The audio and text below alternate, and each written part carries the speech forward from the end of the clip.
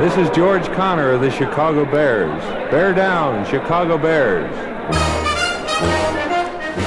Hello everyone, welcome to You, Me, Them, Everybody. My name is Brandon Weatherby. This episode is about the Chicago Bears' defeat of the Detroit Lions on Thanksgiving at Ford Field in Detroit. It's with Tony Beasley. Tony was on the show recently speaking about the Bears' victory over the Lions at Soldier Field, so it was only right to have him back on for the Thanksgiving tradition that is the Detroit Lions usually losing, no offense to the Detroit Lions or Detroit Lions fans, usually losing on Thanksgiving.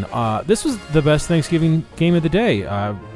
The Cowboys game was probably the oddest considering that they lost against the Bills, but whatever.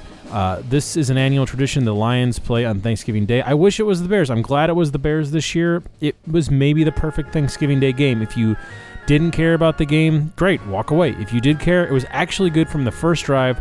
The Bears looked solid against a team that's very beaten up, against a quarterback that was undrafted, unsigned. It started out as a Browns backup, whatever. It was a good game. I'm glad I got to watch it. I don't know if Tony's glad he got to watch it. We'll find out.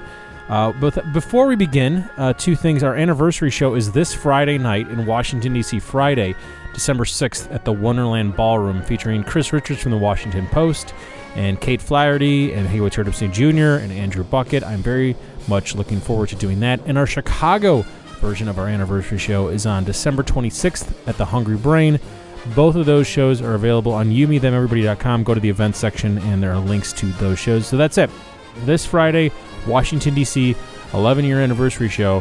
Here's Tony Beasley and I on the Chicago Bears becoming a 500 team by defeating the Detroit Lions on Thanksgiving of 2019. I watched it at my cousin's house. So you watched this with people? I did, yeah. Did that make it more painful? It helps to spread the pain around a little bit. We all commiserated with one another in real time. All Lions fans?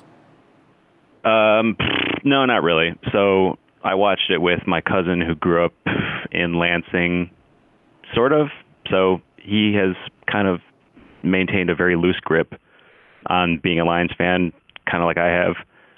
And my uncle, who lived in Michigan until he was maybe 15 years old, so he remembers watching the Lions growing up and it being similarly bad when he was a kid. So it's never been good. This has never been a good team for you. It's never been good. It's never been good for my uncle, who's now almost 70 years old. It's never been me. It'd be good for me. I'm 36, so it's just been bad across the board. But it's a Thanksgiving tradition. So yeah, having it on Thanksgiving makes it much more enjoyable, I'd say, for me. Yeah, and it's in the morning. You get it over with early in the day. Here on the West Coast, the game started at like 9 a.m. So. And I'm on the East Coast, so it started at 12:30 for me, which was both good and bad because I was rooting for the Bears, and I was able to watch all of the first half, and then I had to start smoking a turkey, so I missed the majority of the third and fourth quarter. I saw all the big plays. So that was both good and bad because I expected the Bears to lose at the half, and then I was able to watch the last 3 minutes live, and it was a nice surprise. And if they lost, whatever, because I'm busy smoking a turkey, there was a good excuse to not watch this game. Yeah, so I had a similar experience. I had to leave because there were other people coming over to my cousin's house, and I had to get. I was with my oldest 4-year-old child. We had to get him back, and so we left at the start of the fourth quarter. So I was following it on my phone. And nothing that happened that I saw came as any shock or surprise. Well, the big shock was your third-string quarterback was really good for the first half. It's pretty good. David Blau from Purdue. Undrafted. Who knew? Purdue. He could be backing up Baker Mayfield. Instead, he's starting for the Lions. He looked great. He's pretty good. It seems like they had some good things going in the first half, and then it seems as though the Bears very quickly figured it out after that. I'm not really sure what happened, but he was no longer able to find or get anybody open. He was still getting a lot of time to throw, but there started to be a lot of coverage sacks and stuff. But that being said, not a lot of turnovers. He didn't make any dumb mistakes. He looked better than Mitch Trubisky. Well, considering how much we're paying him versus how much you guys are paying Trubisky, yeah, Exactly. I think we're good bang for our buck. Now, because you're a Lions fan, you don't get a lot of premier games. Do you feel like when you're watching a game that Joe Buck and Troy Aikman are calling, it's a bigger deal because those are the main Fox guys? Sure. I mean, there's always an element of those guys kind of makes it seem more, just it makes it seem bigger than when you get the Detroit local broadcast, which I can't even see anymore. So yeah, sure, it does. Although I always feel like they feel especially like it kind of feels like there's like an obligation on their part, like we're doing this Thanksgiving game because we have to, because this is the Fox, this is the thing, this is the tradition, and we're just here on behalf of Fox. And the last time I had heard Troy Aikman call a game, it was, I mean, I feel like that guy is always saying very laudatory, weird things about Aaron Rodgers whenever he does a Packers game. So that's true. Feel like he's more of a Packers guy than Lions. I don't feel like they enjoy doing the game, but yeah, sure, it does make it seem like a little bit of a bigger deal. So you missed the presentation of the championship belt, the Thanksgiving championship belt. Yep. Do you have any, which will obviously be a tradition on Fox as long as they have SmackDown, do you have any memories of the Lions playing on Thanksgiving, the post-game giant turkey John Madden celebrations, anything like that? Yeah. Oh, yeah, absolutely. I remember going to my grandma's house when I was in middle school or something, and we got turkey, crowded around her furniture with plastic on it, ate food. This was like 20 people all sitting around watching like a very small TV, like it's like a 10-inch CRT television that you can barely detect colors on, and we sit around and watch that, and we watch the whole game, and we watch the thing with the turkey at the end and John Madden and all that. Yeah, it's not a fond memory, but it's a memory. Why is it not a fond memory? It's fun. It's a fond memory of being around my family, but the sport aspect of it is, I don't know. It just felt like something that we were obligated to watch. Do you feel like you're obligated to watch this because it's on Thanksgiving and you're from Michigan? A little bit, yeah. Do you think you're going to change your behavior? Well, I haven't to this point, so I don't see why I would in the future. You I feel like I've had plenty of opportunities to jump ship. I haven't. But now you have your 4-year-old son with you watching this game. Is he interested in any way? No, he didn't really watch it. So he was over. My cousin's got a kid the same age, so they were off running around and playing and stuff, and he paid zero attention to the game. In like 4 years, when they will pay attention to this game, will you encourage them to watch this game, or will you try to just watch anything else but the Detroit Lions on Thanksgiving? It's going to be on the TV. There's nothing else to watch at that time except maybe the tape delayed version of the Macy's Thanksgiving Day Parade. Yeah. Which does not interest me. So it's always going to be on in the background. I'm going to give him the right of self-determination, and he can watch it with me if he wants to.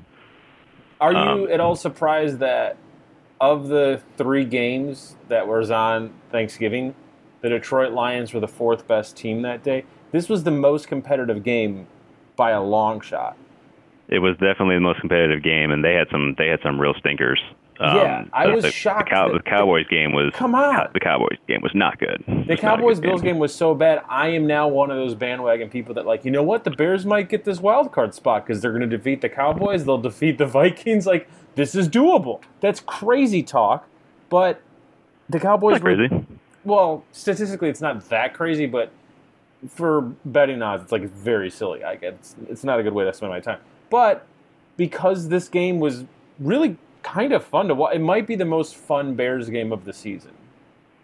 It was. It was actually, it was fun to, especially that first quarter with this guy that no one's heard of, just like tossing the ball around, throwing touchdowns, running for first downs. We were kind of like all jumping up and being like, "Who the hell is this guy? This is great. This is the most entertained we've been watching the Lions in probably a year." Oh yeah. and it all fell apart, of course. But I will give him credit for making that first quarter very entertaining.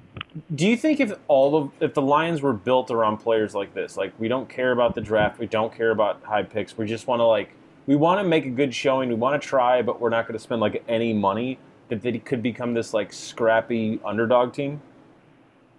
Yeah, maybe especially with guys like this, but that model seems to fall apart when you get into the non-skill positions. Okay. You really have to have high draft picks when you start talking about the defensive line, secondary, sure. things like that, where sure. the Lions are particularly horrendous right now and very injured and have a lot of problems, which is why I think they're losing a lot of these games. You know what's crazy? The Lions have led in every single game this season. They've led every single. Are they the only team that has done that has led in every single game? I'm not sure, but I guarantee you they're the only team that's done that and has gotten this bad of a record. Oh yeah, that's sure. Now are you convinced that the NFL rules against them in terms of play call, or are you is this a joke because you're a Lions fan? It's half a joke and half to the point now where I'm no longer going to dismiss it as complete fantasy. The reason why I ask is you said you didn't watch the fourth quarter. I happened to be watching the fourth quarter. Not the scoring play on the Bears' fourth quarter touchdown, but the very long bomb that led to the touchdown. There was a catch, and it looked beautiful. And it looked like if you review that catch, that's not a catch. And it went the Bears' way. Now, I didn't think that the NFL had anything against the Lions, but now I'm maybe they do.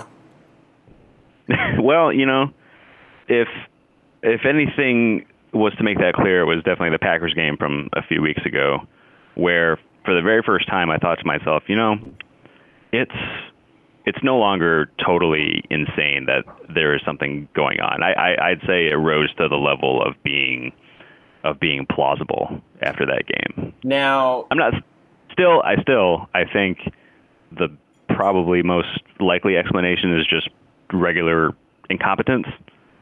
I don't think Sure. I don't know. NFL makes a lot of money.